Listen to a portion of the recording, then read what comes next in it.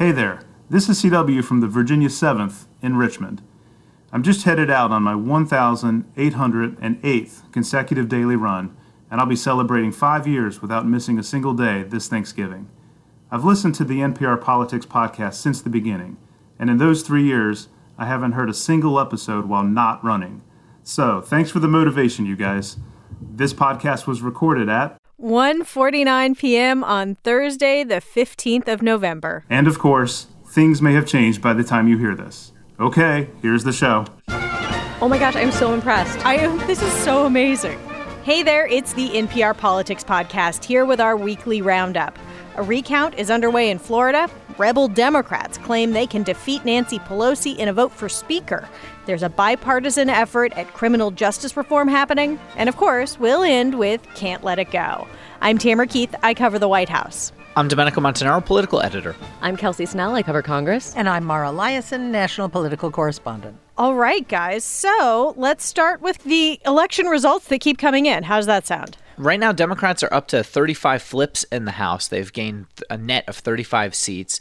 We just learned this afternoon that the Democrat in Maine, in that sweeping 2nd congressional district, pretty rural district, has now won because of the state's kind of peculiar ranked choice system where the Republican had been ahead all this time, but because they take the lowest vote getters and they redistribute the vote until someone gets to 50% plus one vote, the Democrat wound up coming out ahead. Is this the first time ranked choice has been used for a congressional election? This is, and Maine did this because of the governor in the state, LePage, who a lot of Democrats didn't like and who has squeaked by because of three-way races. The irony here is that ranked choice actually doesn't apply to the governor's race, only to federal races in Maine. Well, this is totally a wild system. Yeah, it's completely wow. Two big picture points on this I want to make. One, the Maine 2nd congressional district is a district that President Trump won in the 2016 presidential election and now has shifted back to Democrats. That's a pretty big deal. And also, given the 35 seats, and it could get to as high as 39 seats, this is the largest net pickup for Democrats since the wave election in 1974 after Watergate. So this is the biggest pickup for Democrats in any election since then in the last 40 years. And this also gives me an opportunity to update my tally of people who President Trump endorsed either via Twitter or by holding rallies. Because President Trump had endorsed the Republican candidate in this race, we're now at 51 candidates he endorsed won and 36 lost and counting. Huh. Yeah. So there you go. And another race that goes in the loss column for Republicans is the Arizona Senate race. Democrat Kyrsten Sinema ended up winning. We found that out earlier this week. Martha McSally, the Republican, she conceded. This is a seat that had been held by Republican Senator Jeff Flake, who decided to retire after fighting with President Trump and President Trump saying he would primary him and all of that. And Kelsey, this also, Sinema's win represents a bunch of firsts, right? Oh, yeah. She is the first woman to be elected senator in Arizona. She also happens to be the first bisexual member of the Senate. And she is the first Democrat to be elected to that seat since, I guess, the 1980s. Is that right, Domenico?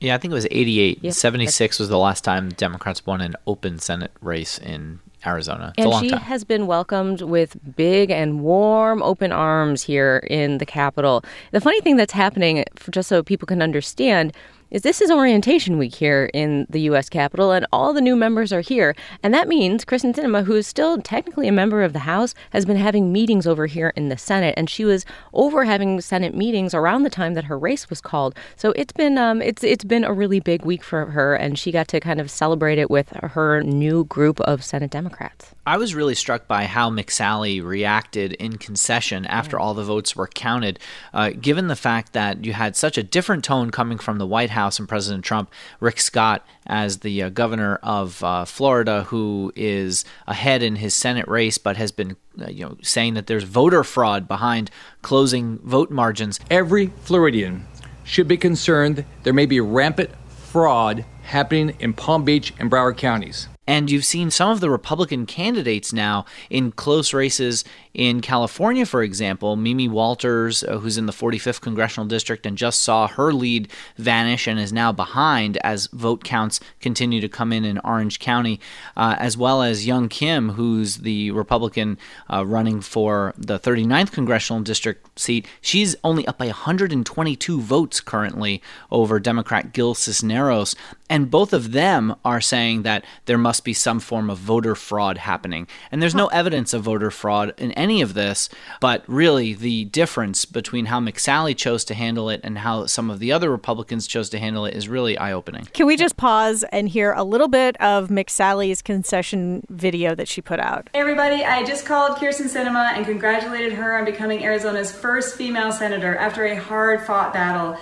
I wish her all success as she represents Arizona in the Senate. Side note, there is a totally cute golden retriever sitting next to her, pawing at her, trying to get a handshake or a little belly rub or something. His name is Boomer. Very sweet. And, like, if you're going to concede, you might as well have, golden an emotional retrievers. support animal with yes, you. Right. Golden retrievers are like a giant hug. Well, let me ask something about McSally's gracious concession, because I've heard a couple of different theories. One is she did it because, number one, she knew the results were free and fair. She's both won and lost tight elections in Arizona in the past. But I've also heard this idea that maybe she would end up being the senator from Arizona anyway, because John Kyle, who was put in John McCain's spot, kind of almost as a placeholder, might step down and she would be appointed. It's clear that there are Democrats in Arizona and there are moderates in Arizona, and there is a swingy portion of the state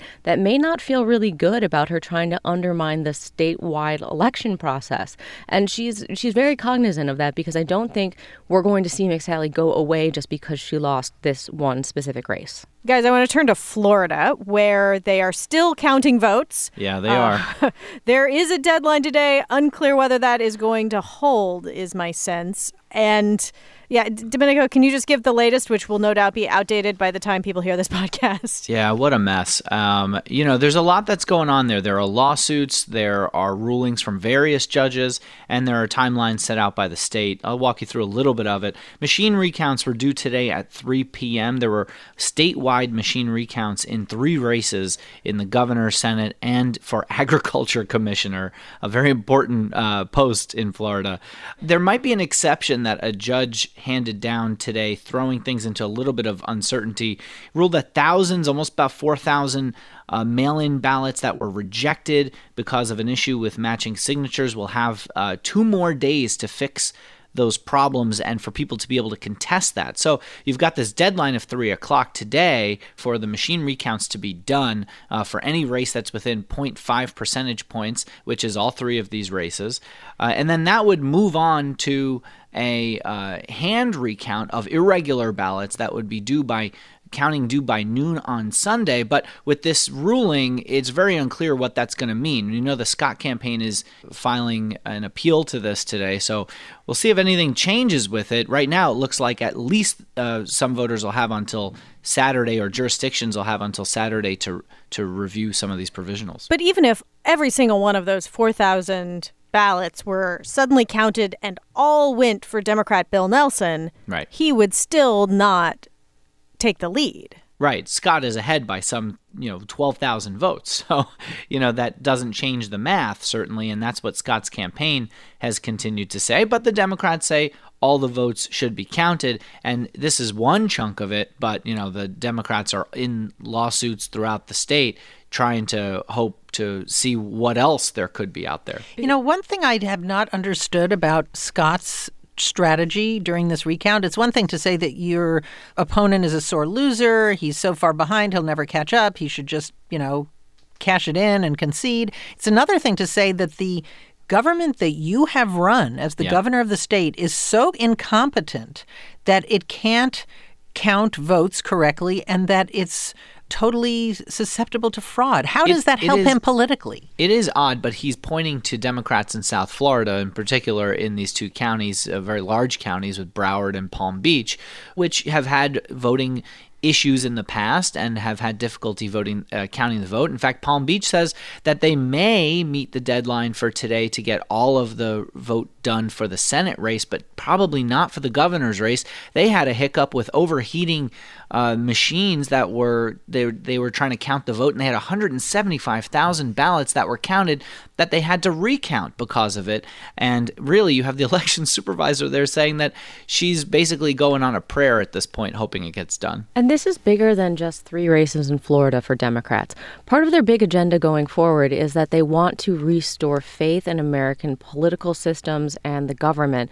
And I've had many of them tell me over the past couple of days that making a strong case in Florida, even if Nelson loses, is a part of them showing voters that they stand up for the strength of the institution and making sure that voting is something that people believe in and are willing to continue doing and feel strongly that they should go do and that their vote will count. This is all part of making sure that that message gets out to not just Florida, but the entire rest of the country. Just to be clear, recounts are a normal part of close elections. They exist to reaffirm the conclusion of the vote. In fact, recounts are supposed to give more confidence in the vote, not less. And yet they're being portrayed as this like completely nefarious thing. I mean, I would imagine that the recount in Florida in 2000 is really what drives that feeling, right? People who are roughly my age, that is like one of the most salient political memories I have when I was,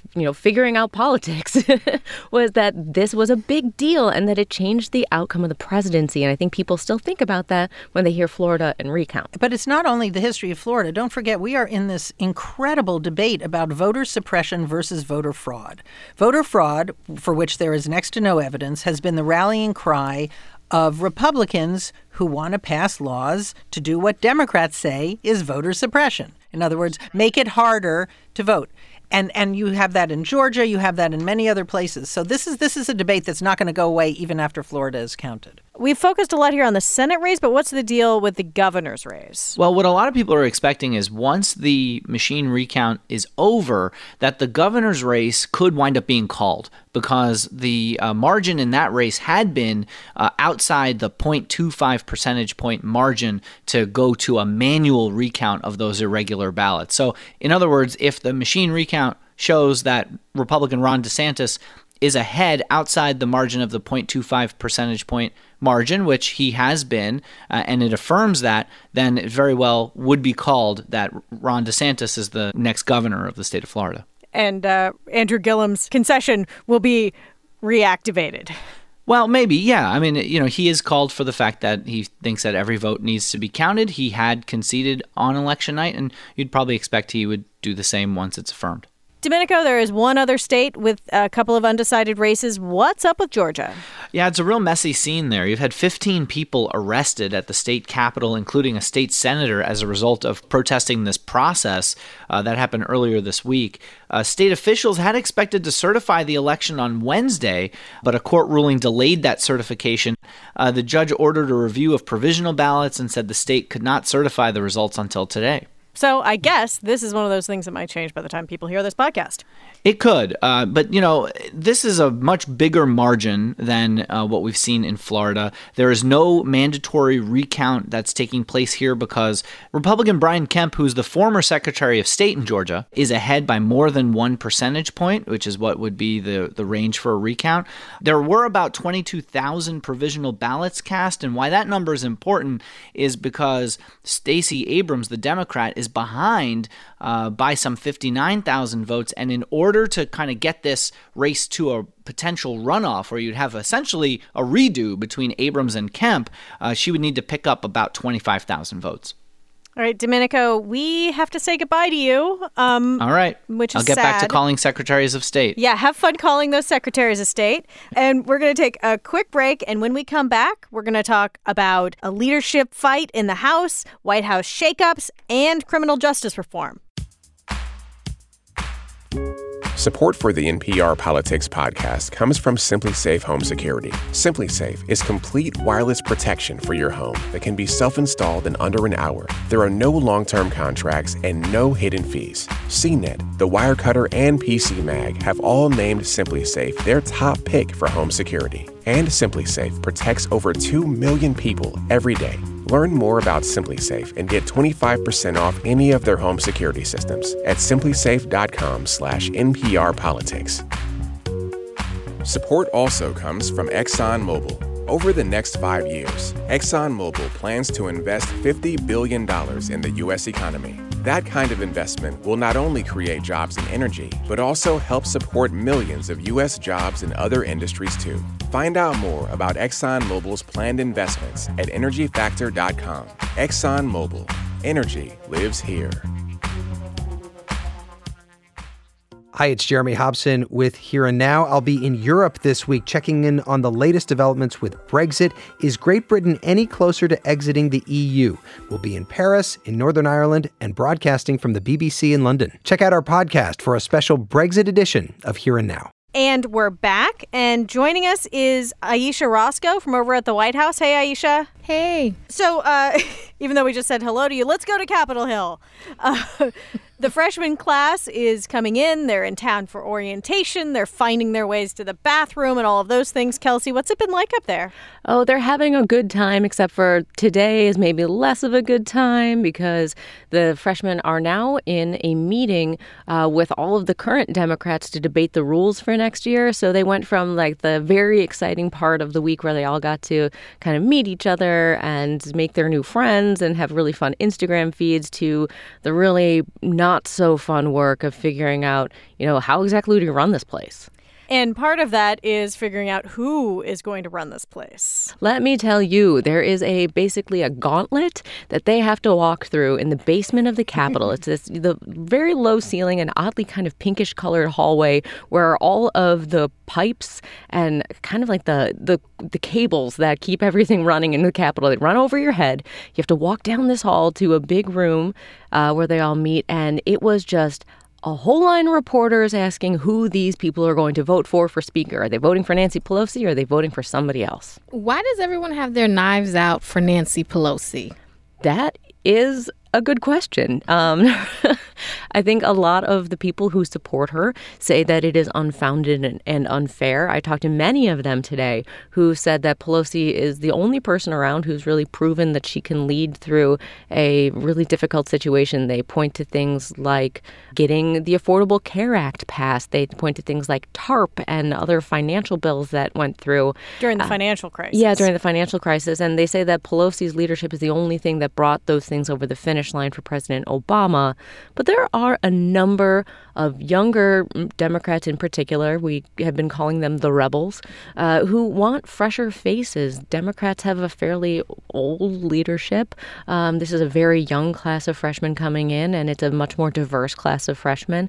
And the people who are in Democratic leadership in the House have been there for a very long time, primarily in their 70s. And many of the younger groups of members say that they want people in leadership who better reflect the priorities and the basic face of the Democratic Party right now. What I'm wondering is, A, do you think she does have the votes lined up because she is a very good vote counter? And two, if not, she also is a really good deal maker and knows where every one of her members are. What would be the deal she would make to bring younger faces into the House Democratic leadership that would preserve her position at the top, at least for now? Because she has talked about herself as a transitional figure. You are absolutely right. Nancy Pelosi is known as a deal maker, and she has been in this exact situation before. She knows how to fight back when there is an insurgency and people saying she shouldn't be in leadership. So she's got a few things at her disposal right now. One is that when either party gets a big gain in Congress, they get more seats on committees and they get control of committees. And while that may sound boring, that is where most of the power in Washington is running committees and running subcommittees. So she could start promising people that they could be on the committees they want. So say you're from a farm state, you're one of these more moderate people, say Abby Finkenauer in Iowa. She wants to be on the Ag Committee. Nancy Pelosi could put her there. It's a nice ag committee you got there. But say you're a person who ran on investigating the president. Well, Nancy Pelosi could put that person on, say, the Judiciary Committee or the Oversight and Government Reform Committee. So she's got a lot to play with here. The other thing she has in her pocket is that because Joe Crowley, chair of the Democratic caucus, isn't going to be here next year and isn't going to be in leadership, that actually opens up a whole kind of domino effect of additional leadership spots. And Pelosi and her allies have been really working very hard to make sure that a broader, more diverse group of members get those jobs to take some of the pressure off of her. So I have to say, I watched a little bit of her press conference today. Now, she still is doing this thing where she projects total confidence. Yeah, we want to hear a little bit of how she did that? Yeah, let's hear a little bit of that. Does anybody else have a question in this regard? Because I'm only going to answer it once. Just pop them out. Pop them out. I happen to think that at this point, I'm the best person for that. I've answered 1, 2, 3, 4, 5, 6 questions. Now, you want to ask about the omnibus? Nah. And then she also says she has overwhelming support. I have overwhelming support in my caucus to be Speaker of the House. She was not excited for us to be asking all of the questions. She knew it was coming. She knew, yeah. But yeah. So I guess my question is, number one, who would defeat her? Number one. Number two is there any doubt in your mind that if she is returned as Speaker, that the leadership team will look different than it does today? So there is not a really good person on the list. And one of the things that her loyalists have been saying to me over and over is you can't beat somebody with nobody. I think we've heard that. And we have. And right now, the only person that's being floated right now is Marcia Fudge of Ohio. But honestly, I don't see how she gets there with the votes. I can't, in my mind, come up with any combination of math that gets her over the bar of 218 votes on the House floor. Now, that being said, somebody else could come to the fore, right? There are so many other options for people who could kind of emerge as a candidate. But honestly, there really just aren't that many people who have been groomed and prepared to lead in this way. And that's in part by Pelosi's own design. But, Mara, you're right. There will be new people in leadership. You will probably see Steny Hoyer of Maryland reelected to be the number 2.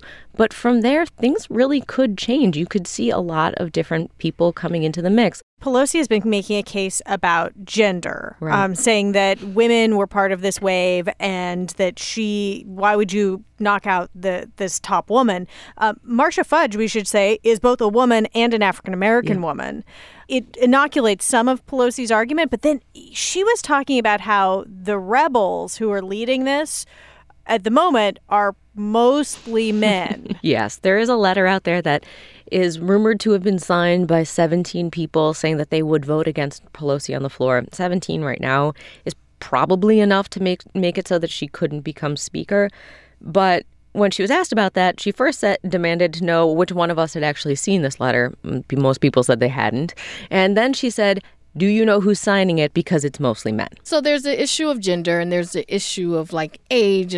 But is this a policy fight, though? Or is this just kind of a demographics fight? And those two can be connected. But are there things that are people pushing her to be more progressive?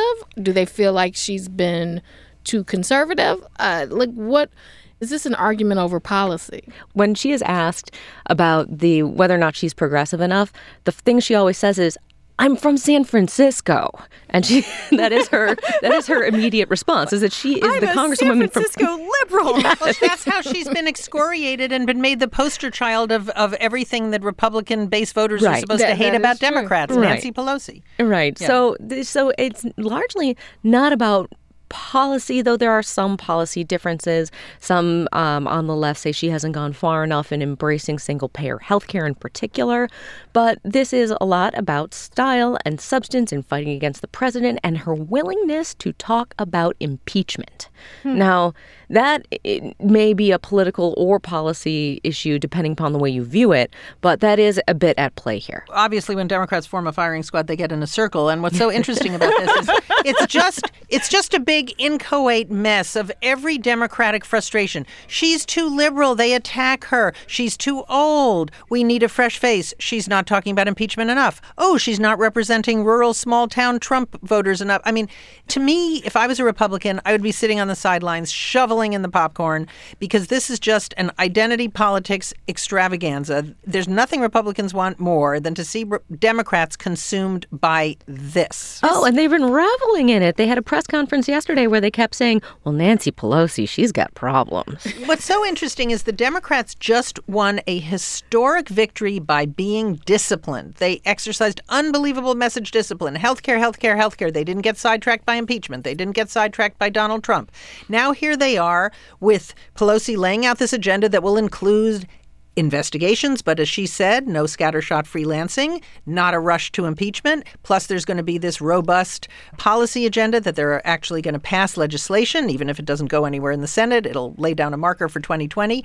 And now, do Democrats really want to eat their own? You're right. It is all, they're trying to pin everything on her. But some of that is because she is something more than just Nancy Pelosi, a representative from San Francisco who is running for Speaker of the House. She has become a boogeyman in political terms across the country, in races everywhere, and she is shorthand for Republicans when they want to put somebody on the air and say, this is the definition of everything we're running against. And so I think a lot of Democrats are just uncomfortable with that reality of who she is. Okay, I want to move on to the White House now. But this is actually connected to Congress. President Trump yesterday held an event to announce that he was throwing his support behind legislation that could shorten sentences for some drug offenders and help prisoners adjust to life after incarceration. This apparently has bipartisan support. Aisha, what can you tell us about the legislation? So this bill applies to federal crimes. It includes kind of a rolling back of the 3 strikes you're out rule. Basically, if you're a third-time drug offender, you could get life in prison. Instead of getting life, you would get maybe 25 years. And then also making some of these things there was a disparity between crack cocaine and powder cocaine. You would get more time for selling crack than powder cocaine, making that retroactive so it would affect some people who are already in prison.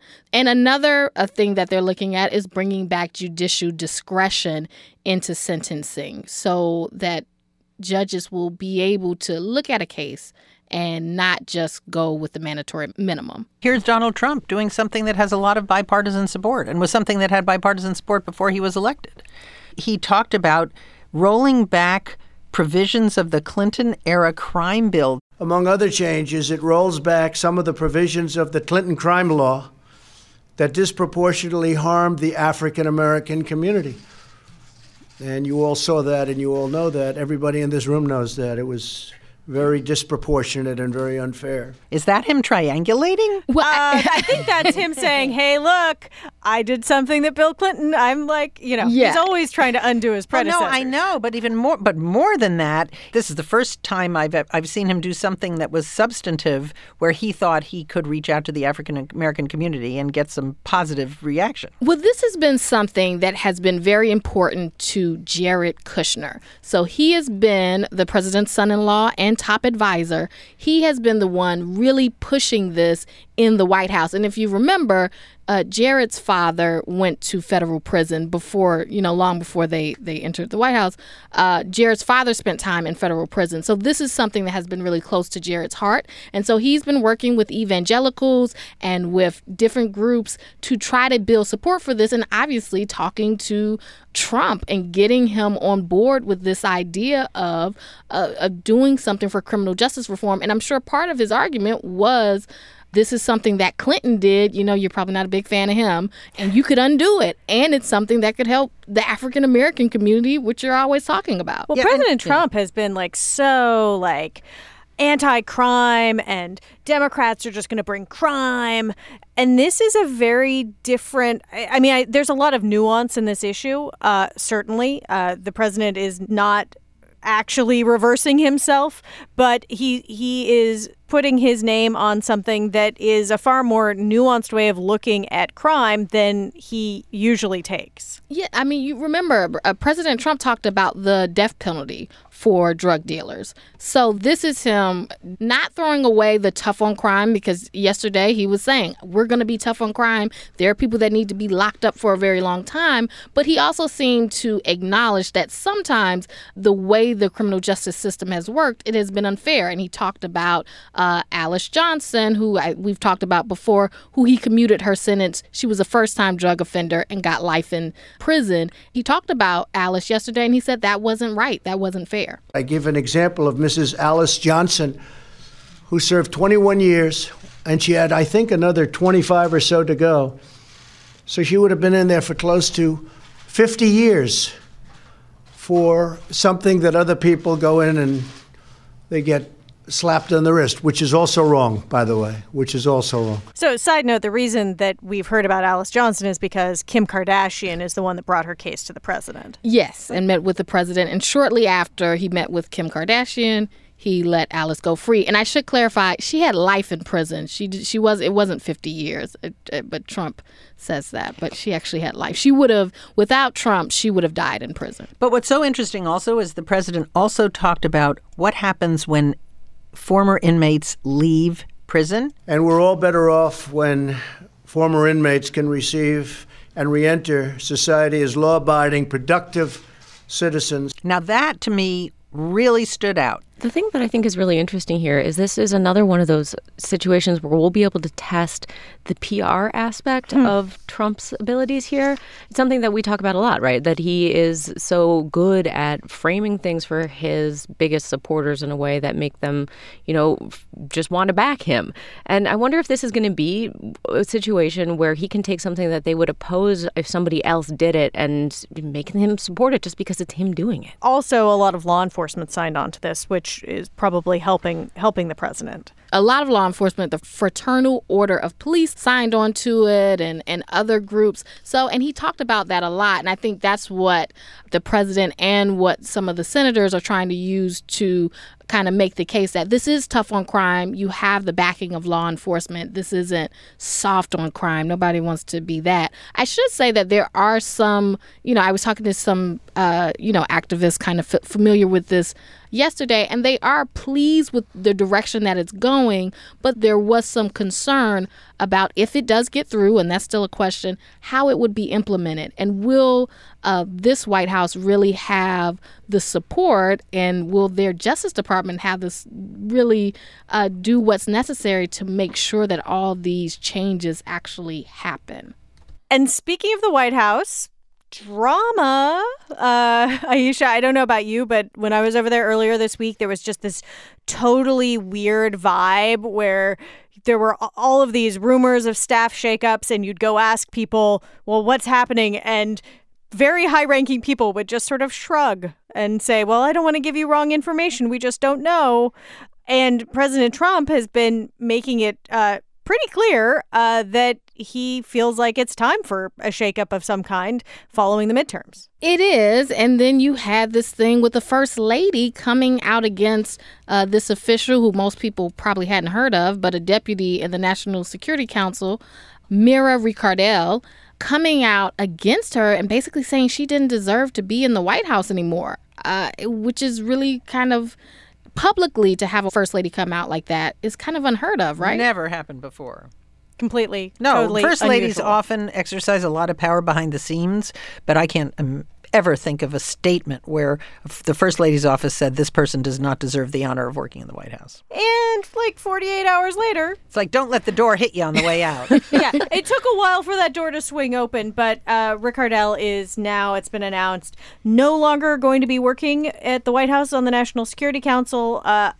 Unclear where she's going next, but they say she will be staying somewhere in the administration. Yes. So having that happen so the statement comes out, you're still working. So she was still like working, in the executive branch with this statement out saying she didn't deserve to be there. And now she's kind of on her way someplace else, which makes you question, like, who are they going to bring in to replace her? Who's going to want this job? 2 crazy fun facts. This will be the 5th person that they're looking for to fill this job. This has been a revolving door at the number 2 position at the National Security Council. And other fun fact, according to an administration official, Mira Ricardel never met the First Lady. How many times have we asked that question? Who would want to take this job after the way this was handled? And often somebody does take it. Yeah. Someone takes it. And we'll just say that also Chief of Staff John Kelly is on the permanent list of people who may or may not someday not be there anymore.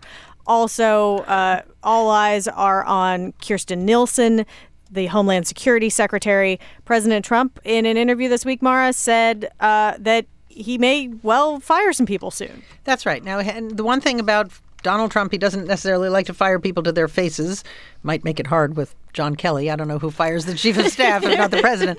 But, sometimes he says that and then they don't get fired for a while. So very unclear. And with that, we're going to take a quick break. And when we return, can't let it go.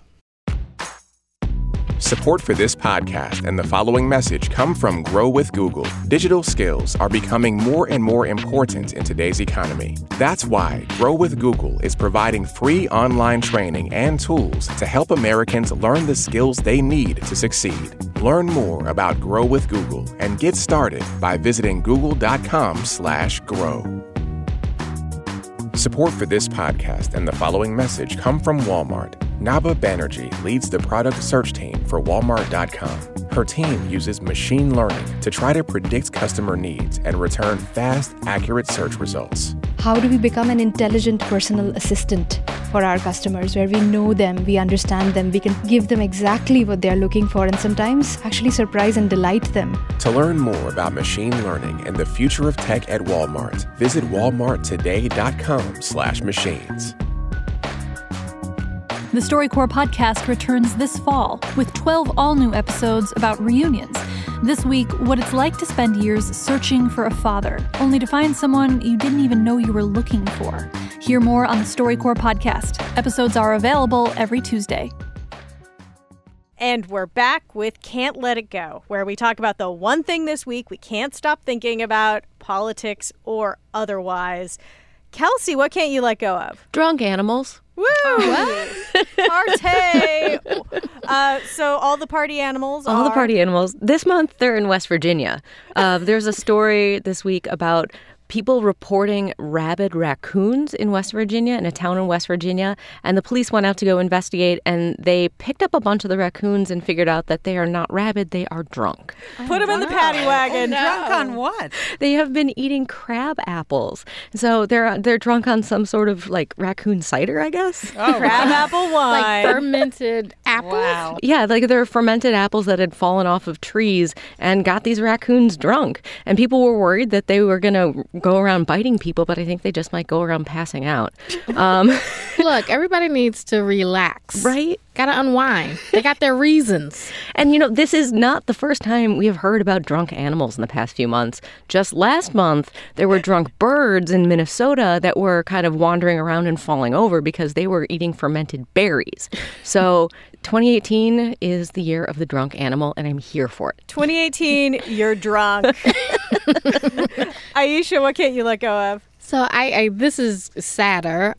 This week, we lost a legend, Stan Lee of Marvel Comics, who created, the list of characters that he created, just to name a few: Spider-Man, Tony Stark, Iron Man, the Hulk.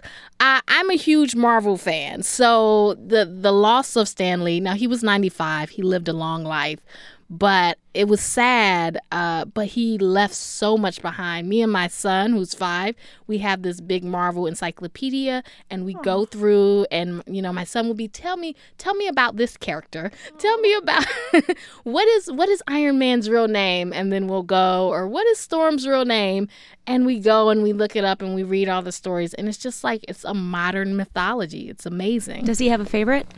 His favorite right now is probably Storm. He loves Storm, and he loves Spider-Man. He was Spider-Man for Halloween.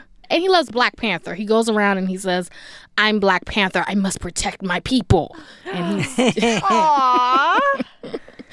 And someday in like 10 years, you'll actually let him watch the movie. Yes, one day. Yeah, no, he hasn't seen the movie. He just watches like the cartoon. But yeah, and the Legos. But yeah, so thanks to Stan Lee for all of the wonderful stories that I'm still reading and watching.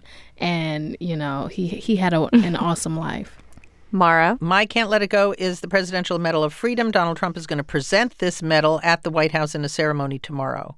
One of the things that the White House can do, that the president and the first lady can do, is that they can highlight cultural heroes, and they can do a lot with the White House, not just as a promoter of the arts, but also they can send messages about people that they feel are admirable. So it was very interesting to me who the president chose to give the Presidential Medal of Freedom to. Because there's basically no rules for the Presidential Medal of Freedom. He can give it to anybody he wants. He gave a Presidential Medal of Freedom to Miriam Adelson, who happens to be, along with her husband, billionaire casino magnate Sheldon Adelson, I think the single biggest donors in the 2018 elections. Of course, they are Republican donors. He also gave one to Elvis Presley. He's dead. He's dead. Yeah. And Babe Ruth. Big pop culture figures, sports giant, rock and roll legend. He also gave one to Roger Staubach and to Orrin Hatch, a retiring Republican senator, and Antonin Scalia. But it didn't sound like dead. Also dead. Orrin Hatch, not dead. Orrin Hatch, definitely not dead. Just saw him a little bit ago. All right, I'm going to go last because I'm the only one left. A couple of weeks ago, Pete Davidson was on Saturday Night Live, did a bit as part of the newscast weekend update thing, and it was, really just not funny and completely controversial and caused a huge amount of backlash. He made fun of a congressional candidate, now a congressman-elect, Lieutenant Commander Dan Crenshaw from Texas, because he has an eye patch. And what I'm sure was a huge shock for people who know me, I made a poor choice last week. So then he brings out... Commander Dan Crenshaw, everyone, thank you so much for coming. Thanks for making a Republican look good. And Lieutenant Commander Crenshaw joins him on stage. Pete Davidson apologizes. I just wanted to say, for people that don't know, the reason you're wearing an eye patch right now is that you lost your eye to an IED in Afghanistan during your third combat tour. And I'm sorry. Thank you, Pete. I appreciate you saying that. So we good? We're good. Apology accepted. Crenshaw's cell phone starts ringing, and the ringtone is an Ariana Grande song. For those that don't know, Pete Davidson was briefly engaged to Ariana Grande. Quite briefly. And then it goes on, it takes a more serious turn, and this is the part that really sticks with you. There's a lot of lessons to learn here. Not just that the left and right can still agree on some things, but also this: Americans can forgive one another. We can remember what brings us together as a country and still see the good in each other. This is Veterans Day weekend, which means that it's a good time for every American to connect with a veteran. Maybe say thanks for your service, but I would actually encourage you to say something else. Tell a veteran, never forget. When you say never forget to a veteran, you are implying that as an American, you are in it with them, not separated by some imaginary barrier between civilians and veterans, but connected together as grateful fellow Americans who will never forget the sacrifices made by veterans past and present, and never forget those we lost on 9/11, heroes like Pete's father. So I'll just say, Pete, never forget. Never forget. You know, the thing that was so amazing about that is an antidote to tribal politics right there. And what was so great about it is that Dan Crenshaw didn't demand that Pete Davidson be fired. Pete Davidson didn't give a mealy-mouthed pseudo-apology like, I'm sorry if anyone was offended. I thought it was a great SNL bit, but it was also really meaningful. And it was about, yes, people can apologize. Apologies can be accepted. We don't have to fight each other to the death. I just thought it was a really good thing in a week where voters decided that they wanted divided government. They wanted both parties to try, once again, hope springs eternal, to work together. And the other thing is, I had no idea that Pete Davidson's father had died. He was in 9/11. He was a firefighter, and he rushed into the Twin Towers. It shows how much you don't necessarily know about people and how you can make judgments about people without knowing. But yeah, I think that's great when you can just... It shows you can make a mistake, you can acknowledge it fully, and you can move forward. Okay, that is it for today. We will be back in your feeds, no doubt very soon, with whatever political updates come our way. In the meantime, you can keep up with our coverage on your local public radio station on NPR.org and on NPR One. I'm Tamara Keith. I cover the White House. I'm Aisha Roscoe. I also cover the White House. I'm Mara Liasson, national political correspondent. I'm Kelsey Snell. I cover Congress. And thank you for listening to the NPR Politics Podcast.